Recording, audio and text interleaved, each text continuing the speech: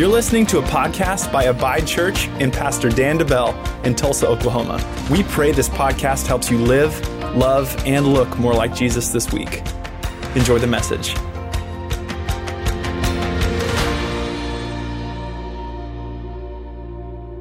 Hey, today, I mentioned this a little bit earlier, but I feel like God put on my heart today to talk about end times encouragement. End times encouragement. And that may seem like a weird sentence or a weird wording, whatever you might think, but because a lot of times what happens is whenever crisis happens in our world, whenever things happen in our world that seem chaotic, many times the last thing we think about is being encouraged by it. It seems kind of counterproductive, but today I want to show us from God's Word how when God talks about Jesus' return, the end times, the rapture, however you want to talk about it, however you want to phrase it, when he talks about those things and his word reveals these things to us, I want to show you how he always finishes it with, be encouraged. These things must come to pass before he can return. And so I want to show you that today with everything that's going on in the nation of Israel right now. The other thing I want to address and acknowledge is that Israel has had conflict against them throughout their entire history. This isn't a modern war thing. This is a spiritual war thing. And I don't have time to get into all of it today, and this is, as of right now, a standalone message on the end times, so I don't have time to get into everything today. But I will say this, Israel is under conflict and constantly being bombarded because there is a spiritual and a demonic war and attack constantly for three things that you can narrow it down. Three things: to take the land, to destroy the lineage of Abraham, and to oppose the Lord. And if you could see the motivation in the spiritual realm behind everything that's happened and is going to continue to happen against Israel, you would see those three things: take the land, destroy the lineage, and oppose the Lord. Anything that God does, the enemy wants to do a counterfeit version of it. And so even as we look back in Scripture, and again, I'm already getting into it, I can't get into all of it today, but the lineage of Abraham, what the enemy wants to do is he wants to claim something that is not his. And if he can, in doing so, he can take the land. And if he can break the lineage, and if he can raise up a false lord, he is going to do that to lead many people astray. And so there's constant pressure under Israel. Not necessarily, yes, we see it in the natural realm, but more so for a long time, for all of history in the spiritual realm. And there's a demonic attack against them. But here's what we believe. In short, we believe that one day Jesus will return. Amen? Jesus will return. We see that in Scripture. He will judge his enemies, and he will establish a kingdom that never ends as the King of Kings and the Lord of Lords. And as we get closer to that day, things in the natural realm with our natural eyes may seem scarier and scarier, may seem more chaotic and more chaotic. But again, 1 Thessalonians 4:18, after talking about some of the end times events, it says this. It says, therefore, encourage one another with these words. And we're going to read the passage before this verse here in just a second. Encourage one another with these words, with the words of what's going to happen in the age to come. And so signs of the end times, it shouldn't be discouraging. It shouldn't be a fearful thing. It should be an encouraging thing, because though we may be coming to the end of the world, for believers, it's just the beginning. We may feel like we're coming to the end of the world, and that's what the news might tell you. It feels like the world's ending. It feels like craziness is going on. But for believers, it is just the beginning. And so, point number one is this: how can we be encouraged in the end times? Point number one is there will be signs that Jesus is coming soon. There's going to be signs. Signs are an encouraging thing. This is an encouraging thing. This is how Scripture talks about it. In several Scripture passages, these signs are compared to as birth pains or labor pains as we get closer to Jesus' return and the birth of this new kingdom. And so birth pains, talk to any mother, they're not pleasant to endure, right? But they are necessary for birth. And so what happens as you go on, they get closer and closer together. Here's what Jesus said in Matthew 24, verse 3. He said, we'll read this little passage here. It says, and he sat on the Mount of Olives. The disciples came to him privately saying, tell us, when will these things be, and what will be the sign of your coming and of the end of the age? And Jesus answered them, see that no one leads you astray, for many will come in my name, saying, I am the Christ. And they will lead many astray. And you will hear of wars and rumors of wars. See that you are not alarmed. for this must take place. But the end is not yet. For nation will rise against nation, kingdom against kingdom, and there will be famines and earthquakes in various places. And in verse 8, all these are but the beginning of the birth pains. These are signs showing us, and if they happen more frequently, it's showing us that we're getting closer and closer. So there's a few things that we can look at. We can look at even statistical data to show us, well, where are we in this process, right? If you're getting ready to have a child be brought into the world, you go to the hospital and they can give you a status report. Hey, here's where you're at. Here's where we need you to get before it's time. Well, whenever it comes to the statistics, if Jesus gives us some labor pains, some signs of what's going to happen, we should be able to look at this. One of the interesting ones is rumors of wars.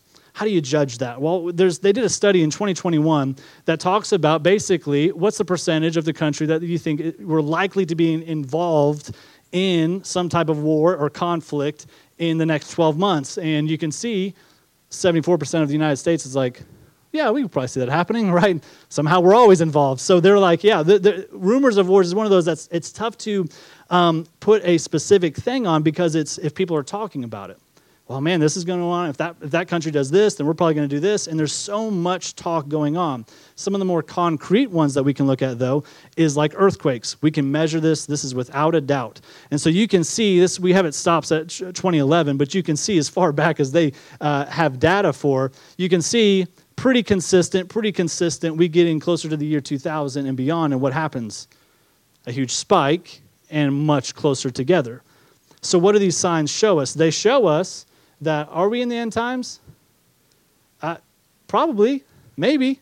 We're close if we're not, right? This is what statistics show us. What are the signs telling us? We're pretty stinking close. But how can we be encouraged in this? Okay, signs are telling us that we're getting closer and closer every day. So how can we be encouraged? The first thing you can encourage yourself in when looking at God's word, and point number 2 is this, is that you can be encouraged that as a believer, we will meet Jesus. As believers, we're going to meet Jesus. And that is the most encouraging thing that you can remind yourself of in all of this. If I'm a believer, and if you're a believer, someday when Jesus returns, again, the end times, when Jesus comes back, the rapture is how many people talk about it. When that happens, we're going to meet Jesus. And let me show you in 1 Thessalonians 4, verse 13. It says this, "But we do not want you to be uninformed, brothers, about those who are asleep, that you may not grieve as others who have no hope. For since we believe that Jesus died and rose again, even so, through Jesus, God will bring with him those who have fallen asleep." Let me stop here for a second. When we are uninformed, we are prone to be consumed with fear and worry and anxiety. This is not just about the end times. This is about anything in life. When you are uninformed of what this book says about your life, and about what God has for you, when you're uninformed, you are prone to be fearful, to be filled with anxiety, and to worry about this life. This is why we cannot afford to be uninformed. This is why we give you note-taking cards so you can go home and read your Bible. You must be informed from your Bible. Yes, from gathering together and from hearing the gospel preached, absolutely, and from hearing sound teaching of God's word, absolutely. But you also must study it for yourself. You must be a student of God's word. The Bible and biblical prophecy informs us of what's going to happen in the world. Scripture says, in talking about the Holy Spirit, he would tell us the things to come. He's going to give us insight on what is going to happen next, mainly through God's word and through biblical prophecy. And so here's the big question. What happens if I have a family member who was a believer and they've passed away before Jesus returns? Where do they go? Right? What exactly is going on? And I think many of you, probably all of us in this room, have felt or been in that experience where you have someone that you know who was a believer who's died, and obviously Jesus has not returned yet.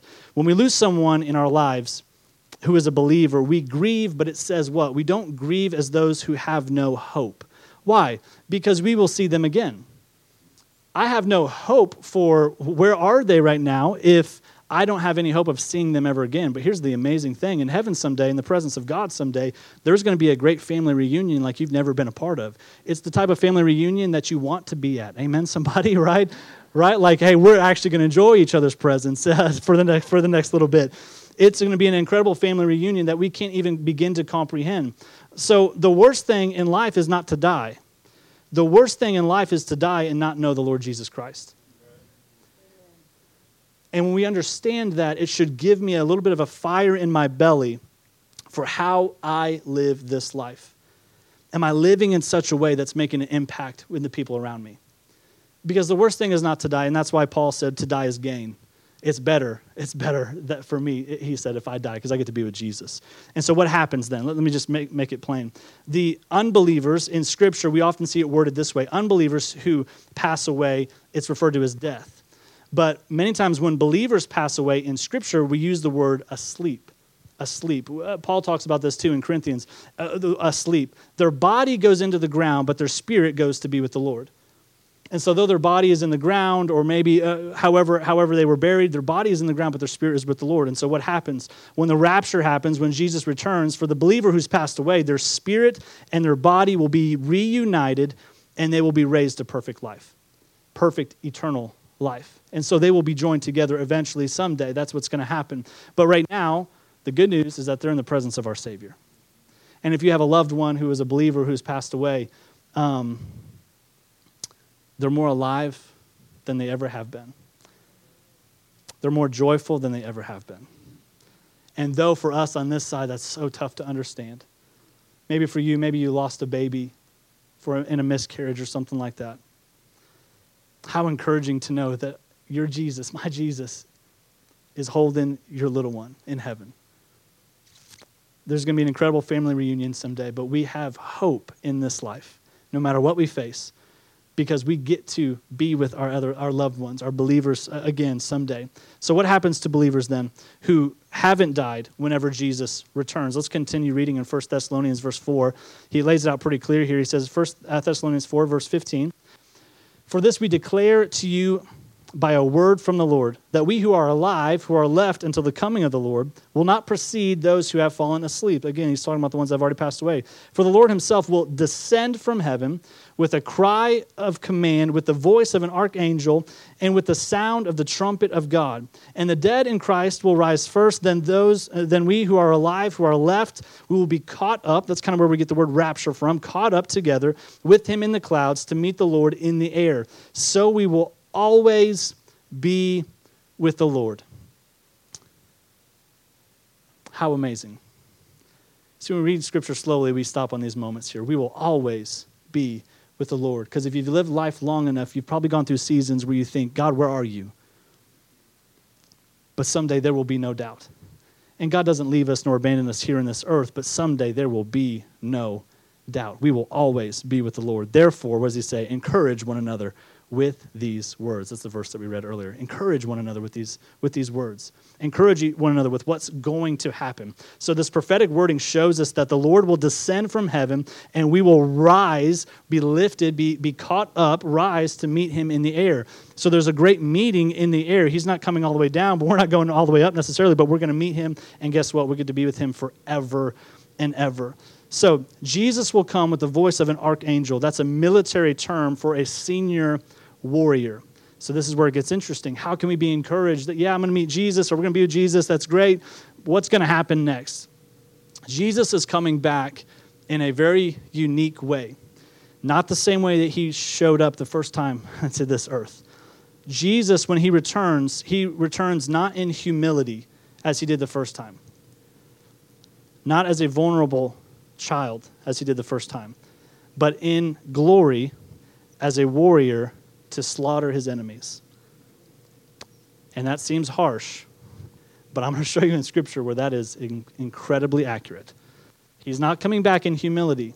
He's not coming back with, there's a huge war that's going to go against him. There's going to be a huge rival. No, he's coming back with a mighty hand, as a senior warrior to slaughter his enemies. And so this is where we can be encouraged in point number 3. How can I have encouragement in the end times? Point number 3 is Jesus is going to reign victoriously. Jesus will reign victoriously. This is why it's important for my decisions right now. Who am I siding with? Who is the Lord of my life? Am I drifting into complacency? Am I going to a place where I'm just, I'm kind of a casual Christian? Or am I sold out to my Lord and Savior Jesus Christ? Because someday we will see him face to face. And someday I have to make sure, am I truly on the winning side here? And if I side with Jesus, I'm on the winning side. I get to partake in the victory. Let's go to Zechariah 14. It says, behold, a day is coming for the Lord. What's that? That's a guarantee. A day is coming for the Lord, when the spoil taken from you will be divided in your midst. For I will gather all the nations against Jerusalem to battle. Let me stop there for a second. The next few verses here, the next few sentences here, these are some labor pains that we've seen in just the last few weeks with Israel. So let me back up a second here. For you will be divided in your midst, for I will gather all the nations against Jerusalem to battle, and the city shall be taken, and the houses plundered, and the women raped. What have we seen in the last 2 weeks? Those exact things. No surprise. It's no surprise. These are things that, as awful as they are, these are labor pains. That doesn't mean that we don't pray against these attacks. That doesn't mean that we don't stand up. That doesn't mean that we don't fight for justice. No, we do those things. But again, my point today is this. These should not be surprising things to us. Let me continue. Then, let me back up here. But then the rest, okay, here we go. Half of the city shall go out into exile, but the rest of the people shall not be cut off from the city. Then the Lord will go out and fight against those nations as he fights on a day of battle. On that day, his feet shall stand on the Mount of Olives that lies before Jerusalem on the east. And the Mount of Olives shall be split in two from east to west by a very wide valley. And skip down to verse 9. And the Lord will be king over all the earth. Man, Jesus is not coming back to mess around. A day is coming when these labor pains get closer and closer until finally Jesus says, it's time. Heavenly Father tells Jesus it's time, and he returns. And as he shows up, Jesus is coming back to fight and to bring justice. That's what he's doing. We see this in Revelation as well. Revelation 19, verse 11. He sees this vision. It says, then I saw heaven opened, and behold, a white horse. The one sitting on it is called Faithful and True. And in righteousness he judges and he makes war. His eyes are like a flame of fire, and on his head are many diadems. And he has a name written that no one knows but himself. He is clothed in a robe dipped in blood, and the name by which he is called is the Word of God. Who is that? That's Jesus. And the armies of heaven, arrayed in fine linen, white and pure, were following him on white horses. From his mouth comes a sharp sword, with which to strike down the nations. And he will rule them with a rod of iron. He will tread the winepress of the fury of the wrath of God the Almighty. Whew. On his robe and on his thigh, he has a name written, King of Kings and Lord of Lords. I don't know about you, but when I read these things, and God's word stands the test of time. It has been proven true, time and time again for thousands of years. When I read these things, it makes me have even more motivation than I already do to get on the winning side. Because I don't want to be on the other end of this. There's no battle we've ever seen like what we're going to see here. There's no aerial assault that we've ever seen like we were going to see when this happens right here. And he will return as a rider on that white horse with a heavenly host with him. This will be the most intimidating picture we've ever seen ever. And what's interesting is because of technology, the whole earth will be able to see it at the same time. The whole earth will be able to watch in real time when this happens. But because of our faith in Jesus, we get to be on the winning side. We get to be on the winning side.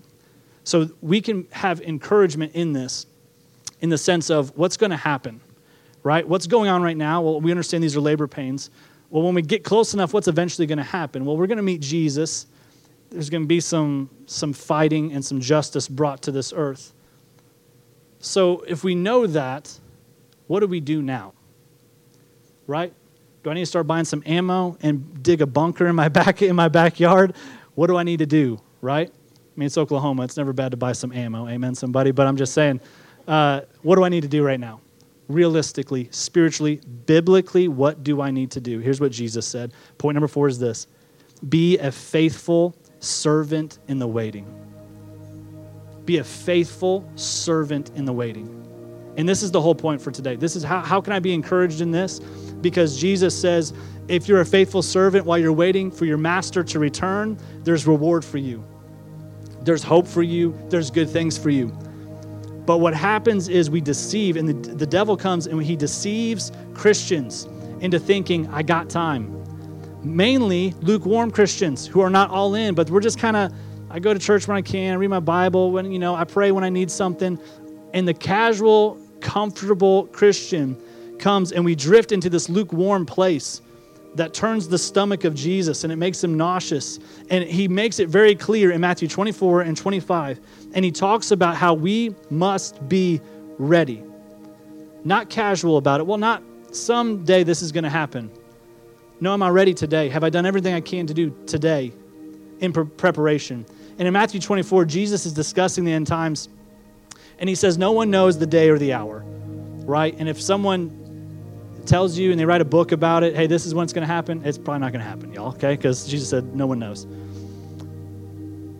But he speaks of this, the end times being like the days of Noah, in the sense of, he gives these examples of people going about their business. They're going about their business. They're getting married, they're working, they're at the job site, they're with their family, they're going about their business. And Jesus gives some seemingly heavy parables and examples of what it will be like when he returns for his people. And in Matthew 24 and 25, he has this harsh language, but I want to pastor you enough and share with you the unfiltered words of Jesus, because that's what will change our lives. That's what will prepare me for his return someday. So in Matthew 24, starting in verse 45, Jesus gives this example. He says, a faithful, sensible servant is one to whom the master can give the responsibility of managing his other household servants and feeding them. If the master returns and he finds that the servant has done a good job, there will be a reward. I tell you the truth, the master will put that servant in charge of all that he owns. But what if the servant is evil? And he thinks, well, my master won't be back for a while. And he begins beating the other servants. He begins partying. He begins getting drunk. The master will return unannounced and unexpected, and he will cut the servant to pieces and assign him a place with the hypocrites. In that place, there will be weeping and gnashing of teeth. When it says cut him to pieces, this is not talking about literally, it's talking about with a whip is what it's referring to split open with a whip. So Jesus gives us two examples here. And again, your action step today in your notes is to read Matthew 24 and 25 this week, because he gives some other examples that are just as heartbreaking and just as eye-opening. Because he shows us that there's two servants. There's a faithful servant, there's an evil servant.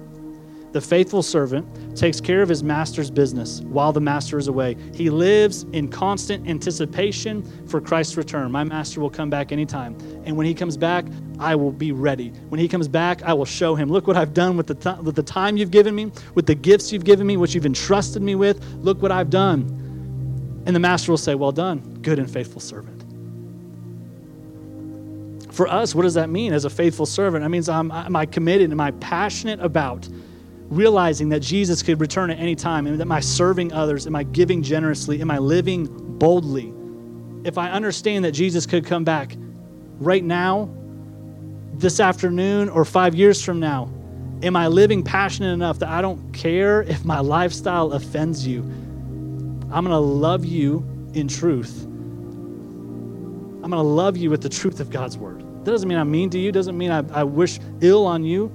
But it means that I'm going to live in such a way that when my master comes back, I will say, I did everything I could. I did everything I could with the life that you've given me. I did everything I could with the relationships you entrusted me with. I did everything I could with the kids that you blessed our family with. I did everything I could. Am I living in such a way that a faithful servant would? But the evil servant does the opposite. He loses his passion, his desire for his master's business. He fights and he mistreats his fellow servants. I see a lot of that in our world right now. a lot of churches and religious people. Just get on Facebook for a little while. You're going to see a whole bunch of that. And he gives himself, the evil servant gives himself to the pleasures of this world instead of the service of his master. What is this? This is all grace and no truth. Someday, that's all covered, brother. I'm just going to live how I want. I'll go to church and, but I can live this way. I'll ask for forgiveness tomorrow. I'll get it all cleaned up tomorrow. An evil servant, what does it look like in the modern world? He loses his passion for the things of God. What? For church, for worship, for prayer. He's unwilling to deal with sinful, selfish behavior.